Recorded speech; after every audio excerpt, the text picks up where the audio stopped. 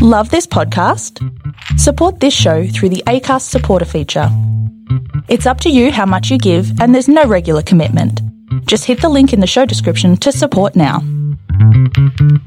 You have offended this podcast, and you have offended the entire movie-making community. And welcome to part 5, the exciting conclusion of the podcast. We're going to pick up here where we left off yesterday. If you'd like to become a patron and get all of our episodes in full on Sunday night, you can go to patreon.com/youhaveoffendedthispodcast. Support at any level there. We have levels that start at just $5 a month. We'll get you all of our full episodes without this pitch to the patrons on Sunday night in full. Remember, you can also go to offendedpodcast.com. You can go there, buy some merch. That'll give you something cool, and it'll also give us a little something to keep the lights on over here at You Have Offended This Podcast main headquarters. Check us out on our social media. At Twitter, we are at YHOTP. On Instagram, Facebook, and YouTube, you can just search You Have Offended This Podcast, and you'll find us there. You can interact with us there. We'll answer your questions. You can give us movies that you'd like to see, favorite scenes, favorite actors, actresses, anything like that. We'd love to hear from you. So check those things out. Please become a patron. If you can't do that, give us a rating, give us a review on iTunes or Stitcher or wherever you download your podcasts. That's a huge help. Or at the very least, if you could just tell a few friends about us, that would be awesome too. Thanks very much. And now enjoy the exciting conclusion of the podcast. And Ryurei says, wait. And then they look down and they realize, oh, this motherfucker's wearing his little merkin beard's coming off. What the shit? And then they take his beard off and peel the Tom Cruise Mission Impossible rubber face off the dude. Yeah. And they're like, this isn't the guy I want to kill. Is this Kinjo? No. Is this Kinjo? What do you mean, What no? about this guy? Yeah, it's awesome. They killed this wrong guy now. And she looks back over her shoulder at Ryurei like, what the fuck? Yeah, it's amazing. Like, he's basically pulled the Hannibal Lecter wear another man's face because it looks so real. It's really good. I like It's how very Ryu good. goes, this is so typical of him. Like, talking Yeah, about I his know, father. right? Ryuei's like, This- God damn it. Yeah, What the- this classic fucking dad. Classic. Classic Ishiro. But Yuki here is like, stop. You wait here. Here's a mirror. And then Ryurei, after she stares at it with death in her eyes, smashes this fucking mirror. And I love that Gishiro comes in and looks and then runs away again. Yeah, "Oh, that was you found awesome. me." He just like runs in there like, oh shit, and then he runs off. It's You assholes awesome. found me. So good. I loved it. I love how he runs and there's two like stairways like side by side. Again, I don't know why. I like secret passages.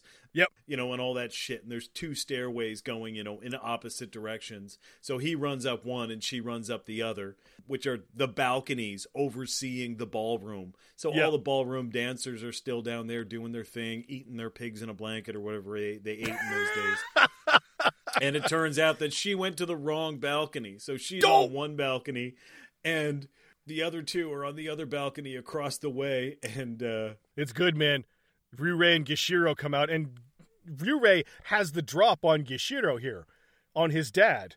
And Yuki is like, you're right there. And when she says Ryurei's name, he gets distracted, looks at her for half a second, which lets Gishiro pull his fucking gun out. pull his fucking pistol out. Yeah.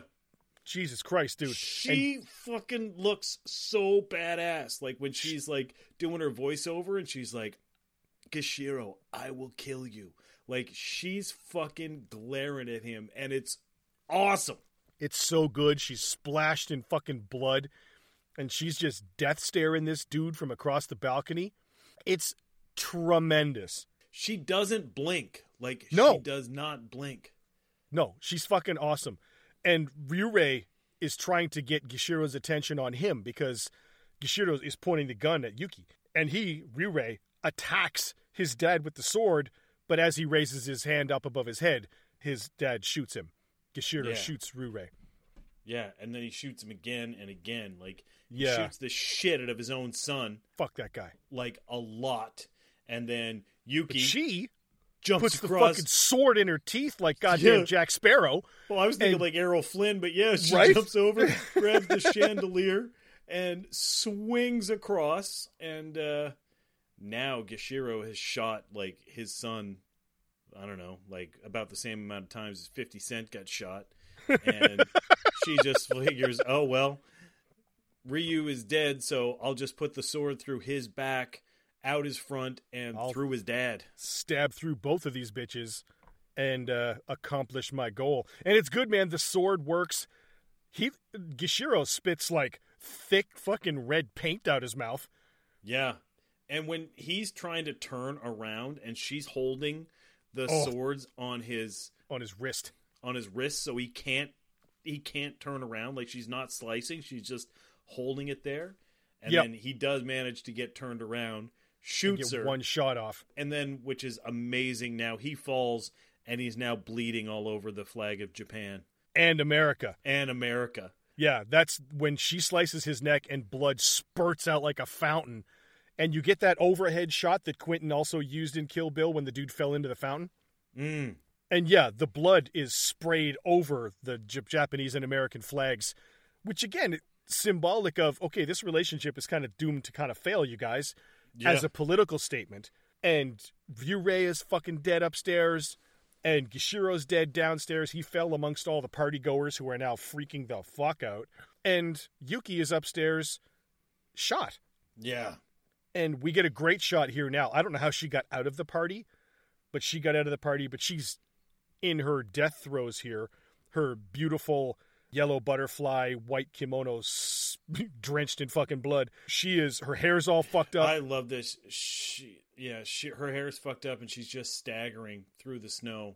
But now we get the great payoff of Kobue coming up. Yeah. Right? Of Bonzo Takamura's daughter coming up and being like, oh, there's that bitch. And runs up with the sword and stabs her anyway. Yeah, she doesn't actually say, there's that bitch. But Yuki smiles. There's that bitch. Yeah. There's that bitch. I take it out. Dude, Yuki's face when Kobue stabs her is fantastic. Because, you know, you said it before. It's this spray of emotions of like, oh, fuck, that hurt. Oh, I'm glad. She smiles like, oh, good, you got your revenge. Yeah. And then it turns to sadness like, okay, now you have to carry this shit with you forever. Yeah. Do you know what I mean? Like that shot of her face after Kobue stabs her is one of the best shots in the film. It really is. And that's what I just love the whatever training that, you know, is done in this part of the world. Like, it's just masterful. Like, you know, in an American film, they'd be like, oh, well, thank you for stabbing me because finally I get to rest. You know, like, shut the fuck up. Shut up. Say three things with just your eyes. And that's what that's what they do so well. And the music is playing, like, and she's just walking and bleeding, and she pulls that little tanto knife or whatever knife is, and just falls to the ground in the snow. And it's quite beautiful. She takes her bloody hand and just kind of makes a handprint in the snow, and she's just kind of like clutching it as she dies. Yeah, pushes it up against her face to feel the cold of the cold of the snow and the warmth of her blood together on her face. Like, fuck, man, it's so good. This movie's tremendous. Like, it really is. There's a reason that this movie's a classic. Yeah. And she just kind of screams into the snow. It's, fuck, man. Yeah, it's a really good ending to a tremendously good movie. Yeah, I highly, highly recommend this. They cut to the bamboo forest here with the sunrise, and it's kind of the final shot of the film. Fucking highly recommend. But she's alive. She is alive because we got to go to part 2. So I forget what part 2 is called, but we'll do that in an upcoming season. Let's do that. She's fucking season. Lady Snowblood, man. She's of the Netherworld. She is of the Netherworld. Man. Born for vengeance. Dude, just think about this. Next Mortal Kombat video game. Playable character. Lady Snowblood of the Netherworld. Just call her Yuki. You got the fucking umbrella, right? And you can, like, you know, like you screen the goalie in hockey. You screen your opponent. Yeah. With the fucking umbrella. Yeah, that'd be dope. I'd play that character. You're goddamn right I would. Well, I mean, you know, Katana kind of did that. Like, you know, Katana had her fans. Yes. Yes, But, that's right. man, I really, really enjoyed that film. I loved that film's the how shit. it was really violent. I loved how it was really beautiful. And I loved how it was really emotional. Like, you really get invested in the film because we watch martial arts films because we like to see people kicking the fuck out of other people. Yeah. But when there's a story behind it, it just feels right. Yeah, it feels tremendous when you get a payoff of everything that you were looking for. Everything that was teased in this movie early on pays off later. All of the acting is tremendous. The martial arts are great. The violence, like, yes, it's over the top, and yes, the sort of fire hose spray of blood is there, but this is a stylized movie that really, really works in. But the thing is, in the movies in the 70s, the hero didn't always get what they wanted. Like, the 70s had a lot of fucked up endings. Like, the 70s had a lot like, I've worked my whole life to get my revenge. Well, guess what? You don't. Pew! Yeah. Like a fucking cowboy like that? shoots you in the head. It's like, Suck on that. fuck, that guy got nothing. Like, and then they would just like, wah, wah, wah, and then credits would roll and you'd be like, fuck, that was pretty fucked up. Yeah. Like, Now I gotta go home feeling sad. Yeah, they would do shit like that. So, but this film, like, you're watching it, and my point of saying that is you don't know if she's going to get her revenge or not. Like, because in those older movies, like, sometimes they would just deny you and say, there you go, fucking deal with that ending, bitch. Yeah, eat that. Eat that. Yeah, and in this one, there are 2 points in the movie where you think, oh, Yeah. like you think Yashiro's dead, and you get the, oh, come on. And then when Okono hangs herself, you're like, fuck, again? For real? Ah. Fuck. And that's God what damn they it. do. Like, they don't allow you to feel the satisfaction, right? They don't allow you to feel the satisfaction. So at the very end, and they even fake you out again. You know, when she chopped that fucking guy's both hands off at the wrist, that was fucking incredible. And then So they're like, good. oh, wait, it's not him. And then, oh, shit. Oh, fuck. Because you get that feeling, and then they take it away. Like, it's really well done, man. I really, it's like a little roller coaster ride. Kudos to this film. All right, so let's do the categories. What do you got from music and Foley on this film? 5 fists out of 5. Yeah, man. I can't go lower than 5 fists out of 5. The songs are great. The Foley, while sometimes over the top, fits the movie perfectly. I like it. Like at the beginning when she does that punch front flip and it's like, you know, like that. Wait. I can't even make the sound. You know what it's kind of like a scraping piano strings or whatever, like and whooshing, like whoosh, whoosh, whoosh, whoosh. Yeah. Like it's great. It's great. I think that the music in Foley is great, and the fact that you told me that she actually sang the song, the lyrics, of course were translated to English for me. The lyrics I thought were amazing and went very well with the film. Loved the Foley, loved the fire hose blood noises. Psh, I fucking tremendous. Yeah, so I'm giving it 5 out of 5, no question. Yeah, same thing.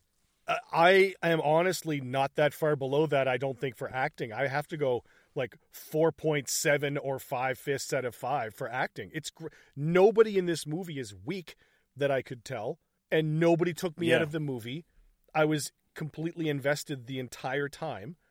So I have to go, oh God, again, 4.75 or 5 fists out of 5 for acting. I can't go lower than that. The acting's solid. I'm putting 5 fists out of 5 for acting. I cannot take my eyes off of her. I cannot take my eyes off of her throughout this film. Her acting is so solid, and she's acting without, like, she doesn't have very many lines. Yeah. When she gets stabbed at the end, and she has this like little wash of relief over her, or when she's like staring across the balcony at the masquerade party. Yeah. And, she's just glaring, and the voiceover. Her mother was tremendous in it as well. So she steals the show. There's nobody weak in this, but her acting is, I have to do 5 fists out of 5. Like I said, she's like incredibly compelling to watch. Yeah, and like you said, even all the background people, the background women in the jail around Sayo being having the baby. Again, there's no weak links there. So yeah, I got to go 5 fists out of 5. Martial arts. Martial arts, I'm going to give 4 fists out of 5. I thought that story-wise, the martial arts are tied into this film, like woven perfectly. I love the way that she moves. I love the violence. I thought it worked really well. I can't really fault it at all. It's not super martial arts heavy, so but what they do show, they do it really well. So I'm going to go 4 fists out of 5 for martial arts in this film. Cool. I'm going to go 4.5 fists out of 5, just because I think they weave it into this movie so well. And they do. The transition of Sayo giving birth to Yuki and the training that her adopted parents give to her, and the transition from the training to the youth to now we have Oyuki being a grown woman and is just a fucking straight assassin, really do a great job of taking her focus. They blend her sword and her sword work into her style so well. They do, and just the way she moves, I think it's tremendous. 4.5 fists out of 5 for martial arts for me. Would Sammo Hung make this movie better? I don't think he would. No disrespect to him, but I think this is crafted really, really well. If you wanted to kind of maybe step it up, I could see Sammo playing Gishiro and making the. If you wanted to add an additional fight, I think it was pretty satisfying in a lot of ways.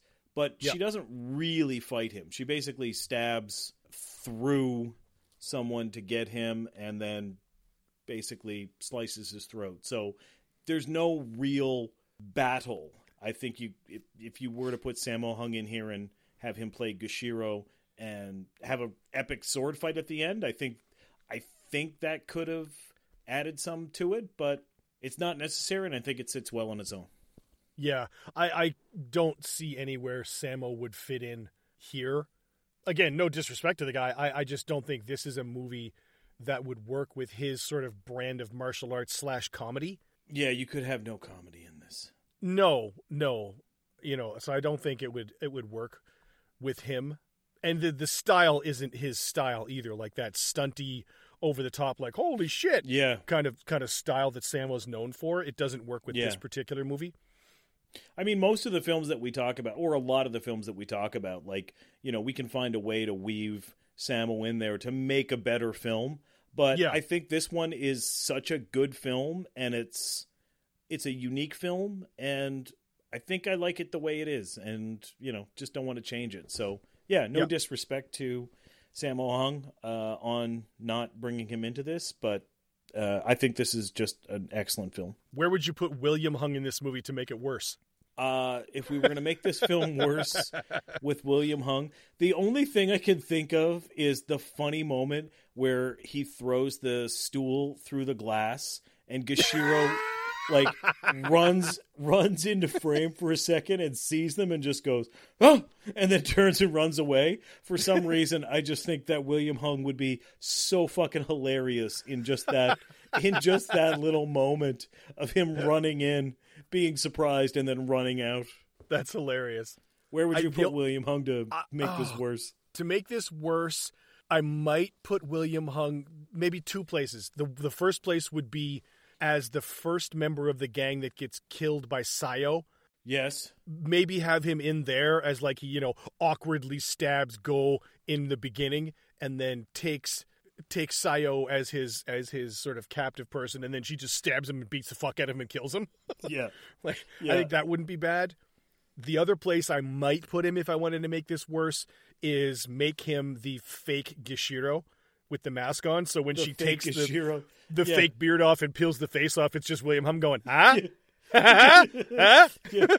I'm sorry, I have no formal training in mask making. He tries to do a sarcastic clap, but he's just got stumps. Oh,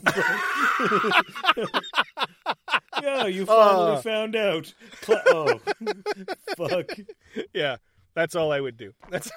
Anyway, that's just for fun, but yeah.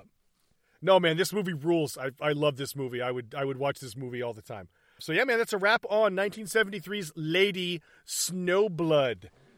Coming up next, we are not jumping that far into the future. We're only jumping 12 years forward to 1985.